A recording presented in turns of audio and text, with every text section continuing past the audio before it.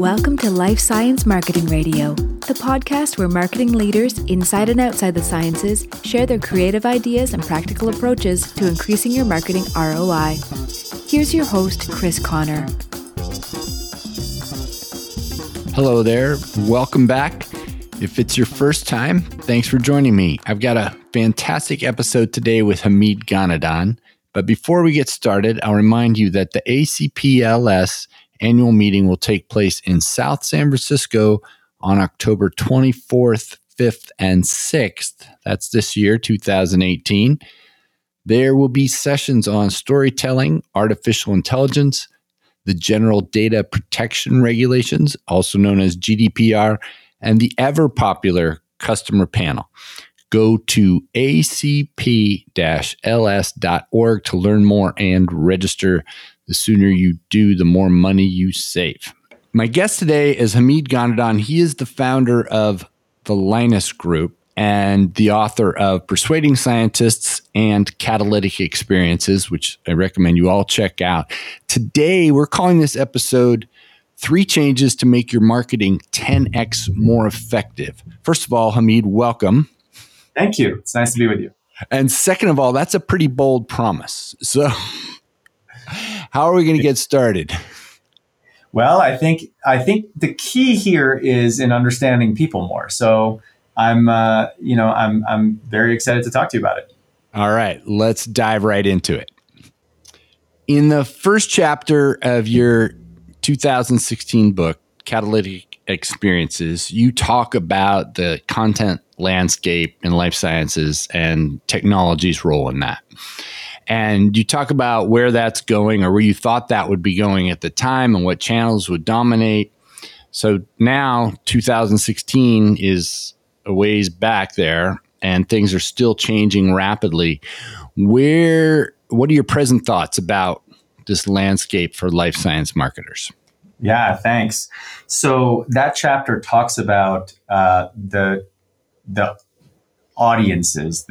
These are the scientists or the people who work in these companies, and essentially talking about the content overload that has resulted from all of the technologies that we have in our disposal to create content and more multimedia and rich content. And essentially the thesis at the time was that people are going to start to shut themselves down from content. They need more filters. They need more either technology created filters or psychological filters in order to separate the noise from the signal and what's important to them.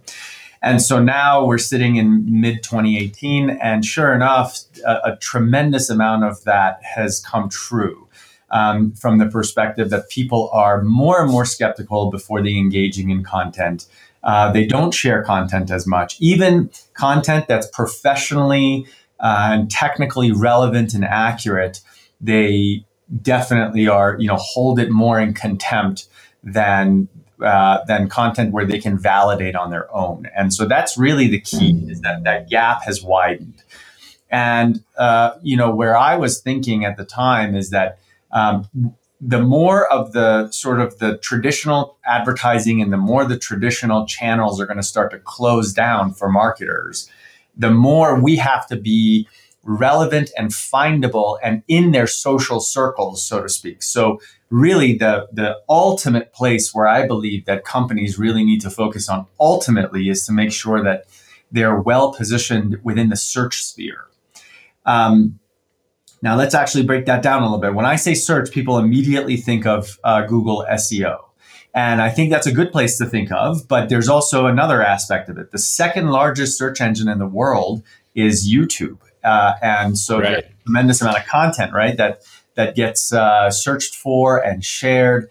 And there is a huge opportunity there as well, because what people are looking for is not content written in words as much anymore, as they are looking for experiences that they can quickly digest. And what the interesting thing about film is that it actually takes a full sensory journey for the viewer. And so there's a big opportunity there as well. So I think that's really the shift that I was talking about in that book, and it's largely come true. There's a few nuances that I think hasn't come true. There's a few things that actually happen a lot faster than I thought was going to happen. And so that's really where the focus should be for marketers now. So when you say where the focus should be, you're talking specifically about rich content like we'd find on YouTube? Mm-hmm. Yeah, so I think so. YouTube is one type of content. It's one type of experience. I would actually say that as marketers, we now have the ability and to a large extent the obligation to create experiences for our audiences. Look, Chris, I can tell you all about myself. And the moment I start telling you about myself or how great I am, you're going to tune out. And you're going to hold that information. You're going to become skeptical of that information. And rightly, you should. It's kind of like walking. It's like talking to someone who keeps talking about how they have such high integrity. You immediately think, why does this person keep saying that? Maybe there's an integrity problem here.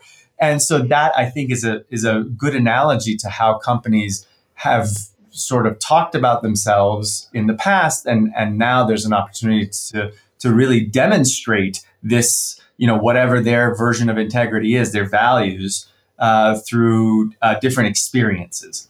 So video or film is one type of experience, but it's certainly not the only type of experience. And I think that's what I mean is that companies and marketers should really focus on, answer this question. What is the experience that I should drive my customers to have so that they have a different understanding that drives them to a different behavior? Right. And so I'm going to make an observation. You tell me if I'm right or wrong, but also people are looking for experiences, and we all are, particularly when we go on YouTube or many online or offline channels.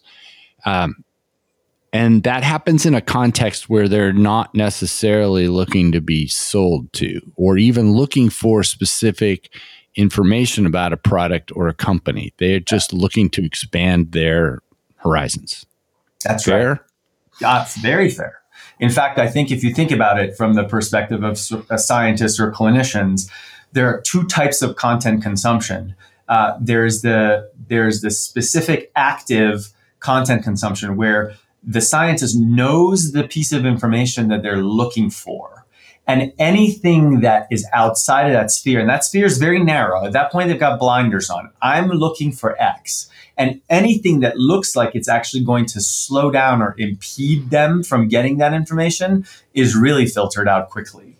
Then there's another type of content consumption where they're perusing. They're actually looking to widen their landscape.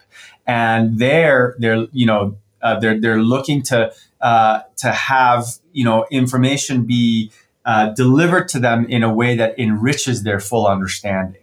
And so there's opportunities in both of those discrete methods of essentially delivering value to that searcher or to that content consumer, but they do take different shapes.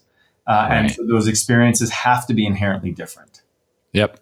Got it. All right. So, given how quickly technology keeps changing and the rate of change keeps accelerating, and how quickly new tactics seem to saturate the landscape and become less effective than they are at the beginning. I think we can look back at all kinds of marketing tactics over time and realize that new things work and old things stop working. Yeah. So what's your advice for life science marketers around that problem? Yeah. So I totally agree with you, Chris. I mean, the rate of change. So as you said, new things, because of their novelty, work once or twice. The problem is novel things become copied. So even if I have a completely novel tactic, by Sunday, all of my competitors are going to go and copy it, right? And so there goes that. And so, if you know me and if you've ever listened to anything that I've ever said, not that you should, but that I'm not actually in favor of letting technology drive actions. or tactics drive actions. And I really look at things from the perspective, from a perspective that marketers should actually have a more centralized strategy and then employ tactics in novel ways, in ways that uniquely fit their strategy, and they will maintain that novelness and uniqueness because they have a centralized strategy. So let me unpack that a little bit. I get a lot of my own inspiration for marketing from not from marketing content actually, or from sort of marketing literature. I get it more from behavioral economics and behavioral psychology and change management and change dynamics. Because if you think about it, if you take a broader lens, marketing is actually change management of an external audience. And so the same dynamics apply as when you're trying to get a group of people to think a different way. And so many of those human behavior aspects are totally applicable in marketing.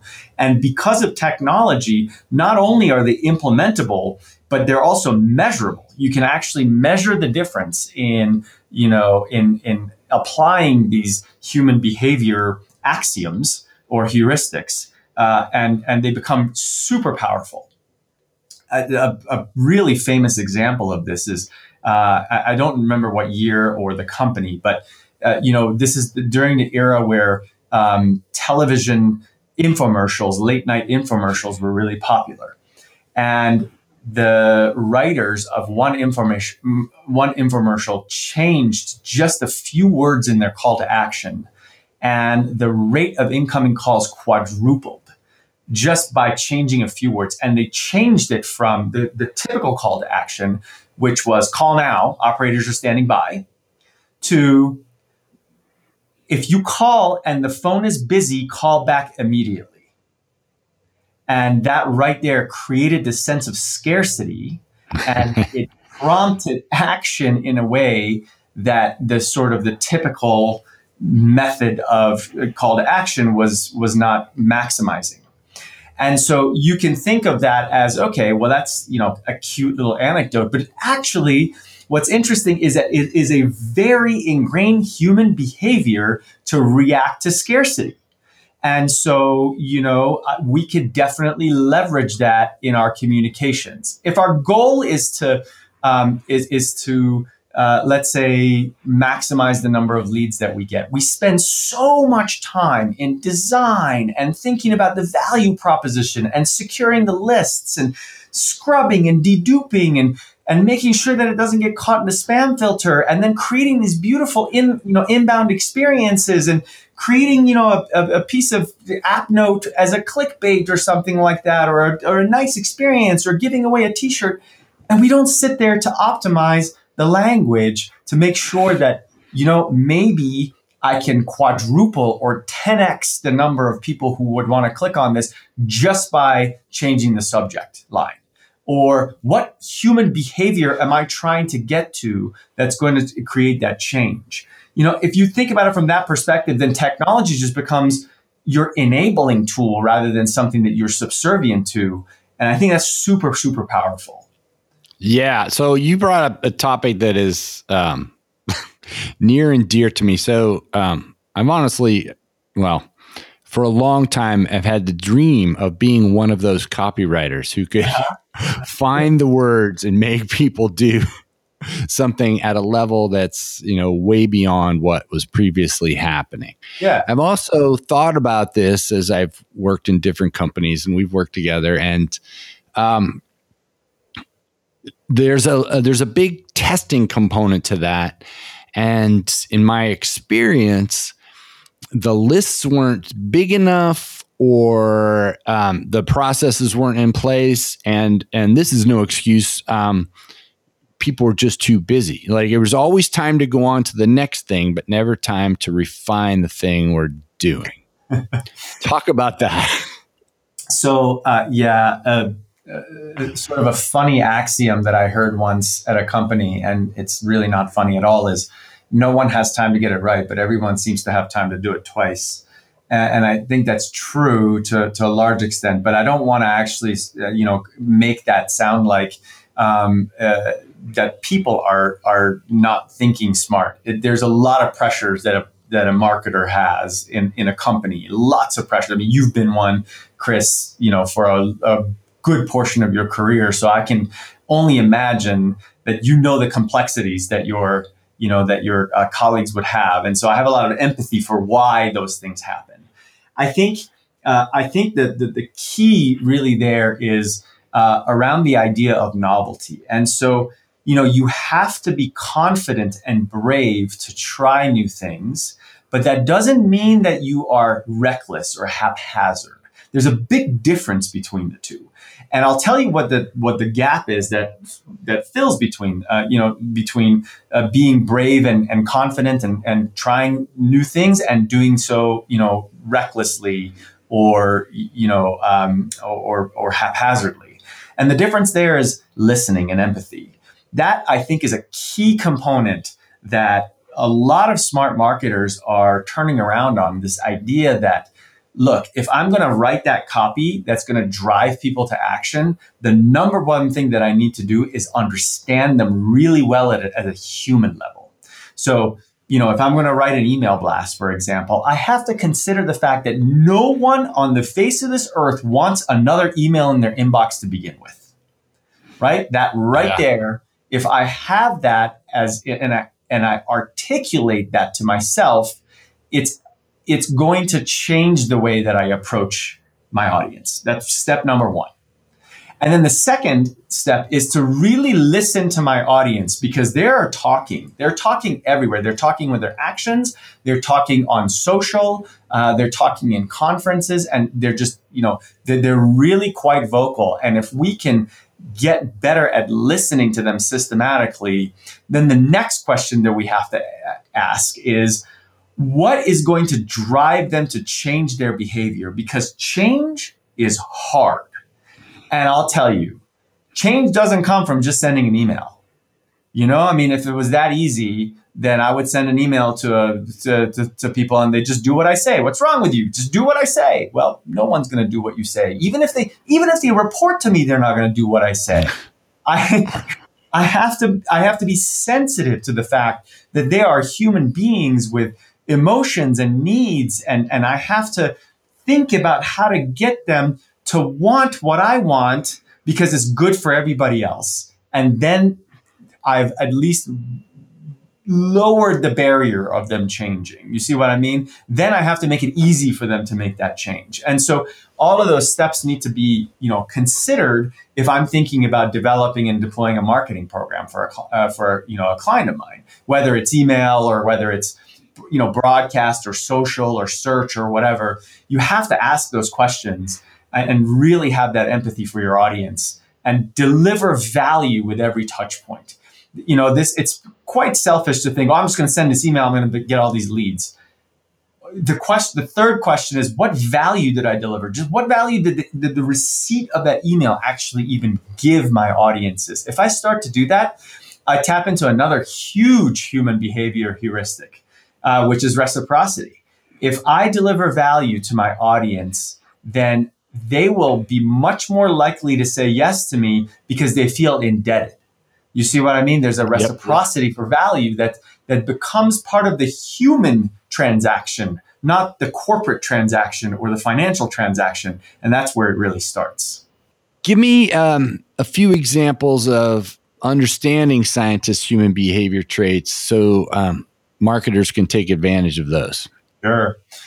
So I'll give you an example that we actually recently deployed for a client, which was really, really interesting. So we have a mechanism, we call it the digital dialogue. And the digital dialogue essentially is an inbound dialogue that happens with prospects on an individual level, where through providing them with questions and them providing us with answers to those questions, we get a sense for what their unmet needs are, what kind of educational material they'd be more likely to consume, and then express their interest in a particular value proposition. Now, those 3 steps are actually parts of the Persuading Scientists model. Is first, they have to recognize they have a need. Then they go and explore all the paths that are available to them. And then finally, they look at the commercial options. And so in testing and refining all of those, we have actually created this dialogue mechanism that basically we can trace and we can watch someone sort of go from recognizing that they have this need to requesting or craving more specific information. And then finally, we judge their ability or their interest in a particular value proposition. And we can actually create really primed leads that way for our clients, because the lead now thinks about a need in a particular way. They've craved a certain amount of information. So we now know how, what kind of information they crave. And then they've also then finally raised their hand and said, I'm interested in this value proposition from a commercial entity.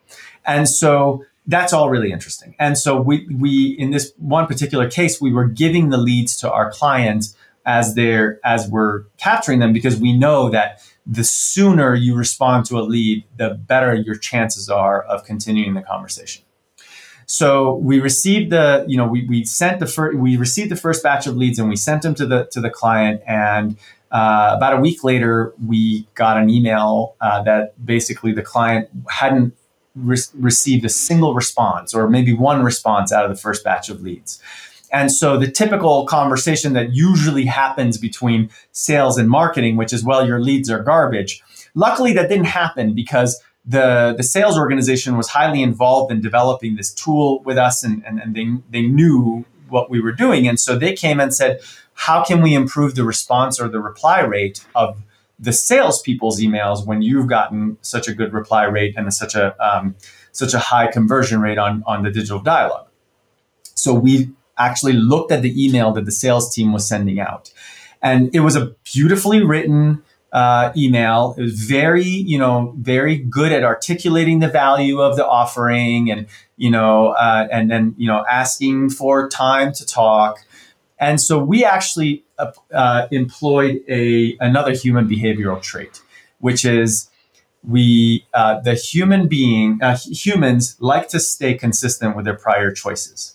And so the hypothesis here was, if we can remind them of a prior choice that they made to hear from this company, then the likelihood that they're going to actually reply and stay consistent with their prior choice would drive higher response rates. And so we recrafted an email essentially saying, thank you for requesting that I reach out to you. You requested this on this date.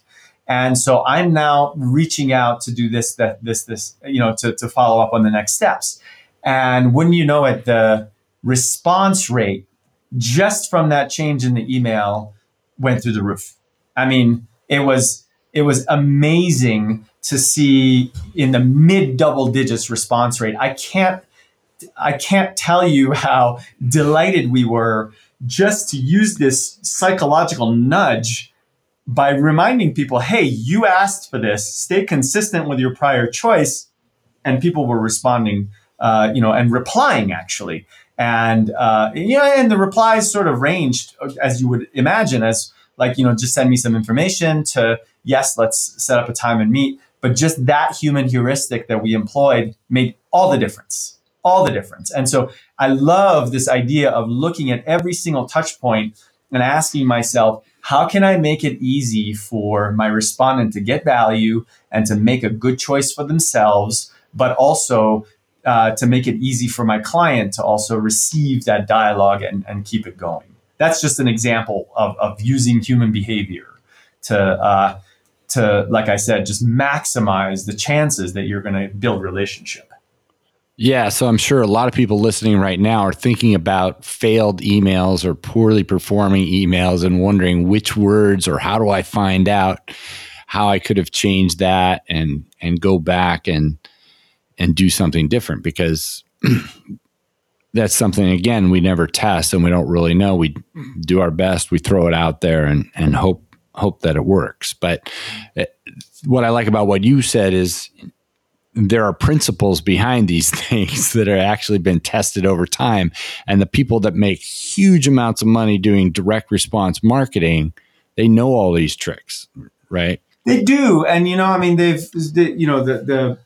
those kinds of tricks are, even beyond marketing, those human behavioral tendencies are really well known.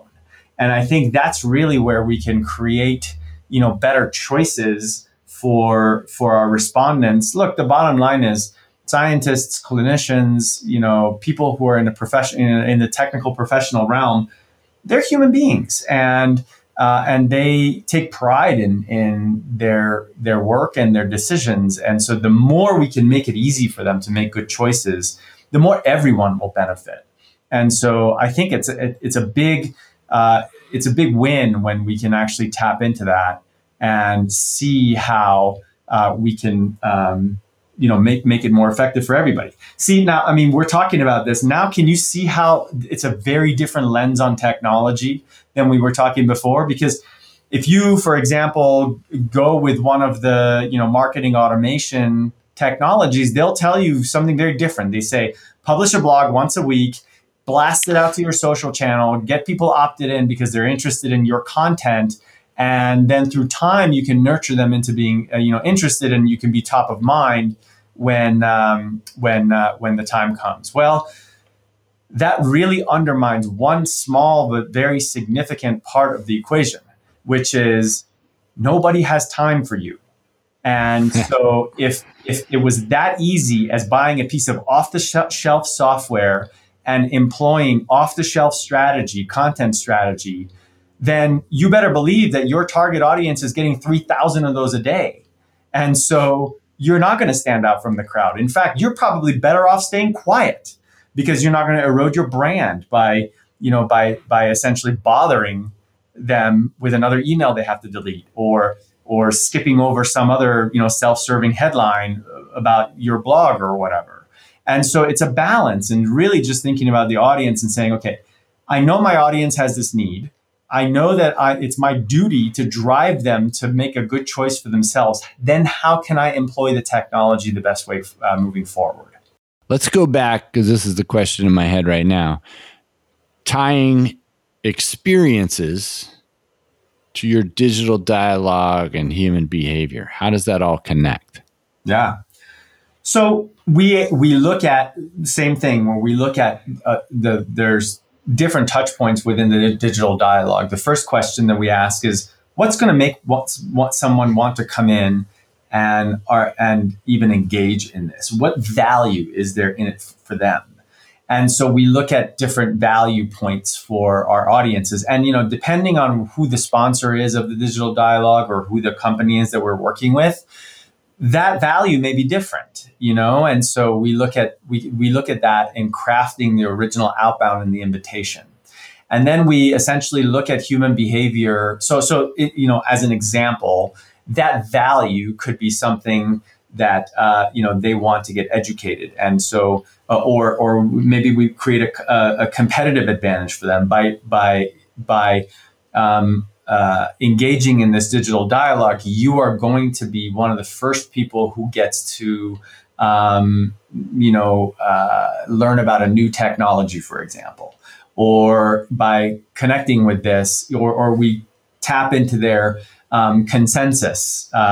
Consensus is another human behavior, meaning that that people tend to make choices based on what the social norms are of the choices that they ought to be making. And so that's another one where we can use in order to drive people to actually want to engage. And then the next part of this is once they are engaged, then it's the full Persuading Scientists model, where we essentially, in the very beginning, we look at a particular issue that they may be having, and we ask them to look at it from multiple vantage points. And so that right there is a heuristic where it basically breaks their sense of norm, and it asks them to really look at different norms or different possibilities of the norm, but without any repercussions. So it's a very safe place for them to do that. And once they do that, and once they see the full picture from multiple vantage points, then we ask them, this is where they're really truly in charge. We say, what information do you need in order to make a good decision? We don't tell them what the decision is in that point. That's a really critical heuristic, especially for scientists, right? You can drive them to show them that they have a need that they didn't know that they had, but then you have to just give them the information so they can assess it on their own. The moment you tell them what to do, they back off and get skeptical. So there, we ask them, what information do you need? And then once we have them sort of, repositioned in their thinking, then we deliver the value proposition and ask them what their rate of, level of interest is. And then we again ask them, would you like to actually engage with the commercial provider of this thing? And so in each of those steps, there's heuristics in play. And then, as I mentioned as the example before, there's even heuristics at play once, with the follow-up and everything that happens. So it's not just content, it's context. And I think that's where technology can really provide a beautiful backdrop of developing good context for this experience.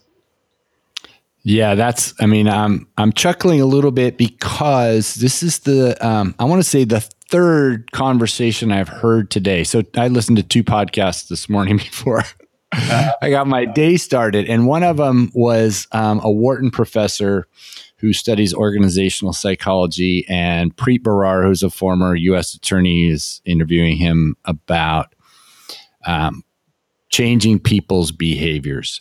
And, some people are pretty stuck in their ways. And how do you get someone like that to do something different? And you can't just raise your hand and say, I think this is a bad idea or whatever, and we need to do something else.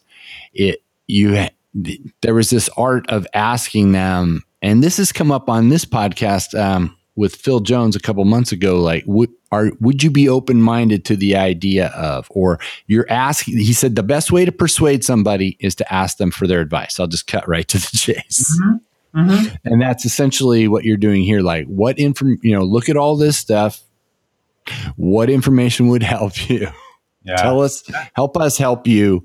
And, So yeah, it's. I mean, you just hit the nail on the head with respect to changing minds, right? I mean, change is really hard, and humans are. We don't make decisions based on laws of physics. We make decisions based on laws of behavior, and we work. You and I really focus in an industry where most people have studied physics or chemistry or biology. Not very many people have studied psychology or behavioral changes. And so, if we're really trying to drive change anywhere, I mean, this could be an internal change. This could be, for a marketing initiative, we have to really think about the customer or the audience in a very different way than we have been before. I mean, it's never worked. This idea that I'm just going to have this really nice technical argument, and I'm just going to wrestle my audience into submission by delivering a Loctite technical argument. It just doesn't work because you haven't really engaged the parts of the brain that are responsible for making decisions. So, Hamid, let's just wrap this up and go back and summarize those 3 areas where people should really be focusing on understanding their customers, scientists' behavior to be more effective in their marketing. Yeah. So the first area is to really listen and have empathy for your audience. Really think of them as a human, on a human level, and ask yourself what they might be going through and what their present context is. And really what unmet needs they might be having. And that's typically not a technical need. It's deeper than that.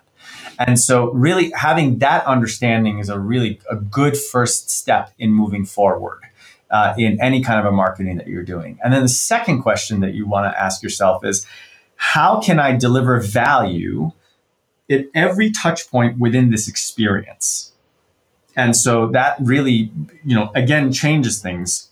If I can't honestly say that I'm delivering value to the audience by sending them a particular email or by posting something on social, then that's I need to rethink that, and I need to work harder to develop that value, because that creates reciprocity.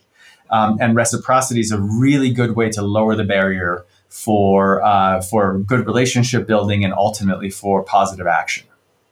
And then the third piece is to ask myself, what human behavior could I tap into to make it easy for my audience to make a choice for themselves? And have I created this experience in a way that makes it as easy as possible, psychologically as easy as possible? And does it have the right incentives? Again, not financial incentives, maybe financial incentives, but psychological incentives for them to want to say yes to me. Those are the three key questions that I would actually ask, that you can significantly improve your marketing by doing that. I mean, we've seen marketing improvement in any one touch point or as a whole campaign be anywhere between 10x and 25x more effective than by not asking those three questions. It may actually end up that you do less, but boy, you do it well. And you become well known for having done, really brilliant work, and your company becomes known for delivering value in the marketplace with every touch point. I love that. And who doesn't want to do less and be more well known? Exactly. Exactly. So Hamid Ghanadan, thank you very much for this fantastic conversation. It's honestly, it's mind expanding for me every time we talk, whether we're recording it or not. People can, I'll put a link to the Linus group on the show notes, but is there anything else we want to point people to? No, I mean, if this is interesting to you, I think, you may be interested in reading one of the books. There's a lot of these concepts are really unpacked in there. And one book is more theoretical, Persuading Scientists, and Catalytic Experiences has 4 really good case studies that, really illustrate how this stuff works. And I would, and to your audiences, I'm always grateful for hearing feedback or ideas or anything like that. So connect with me one way or another, either it's on Twitter or on LinkedIn or however. I'm always grateful for connection. All right. I will put links on the show notes page for all those things, the books and your social profiles. Thank you. Thank you, Hamid. All right. My pleasure. Talk to you later. All right.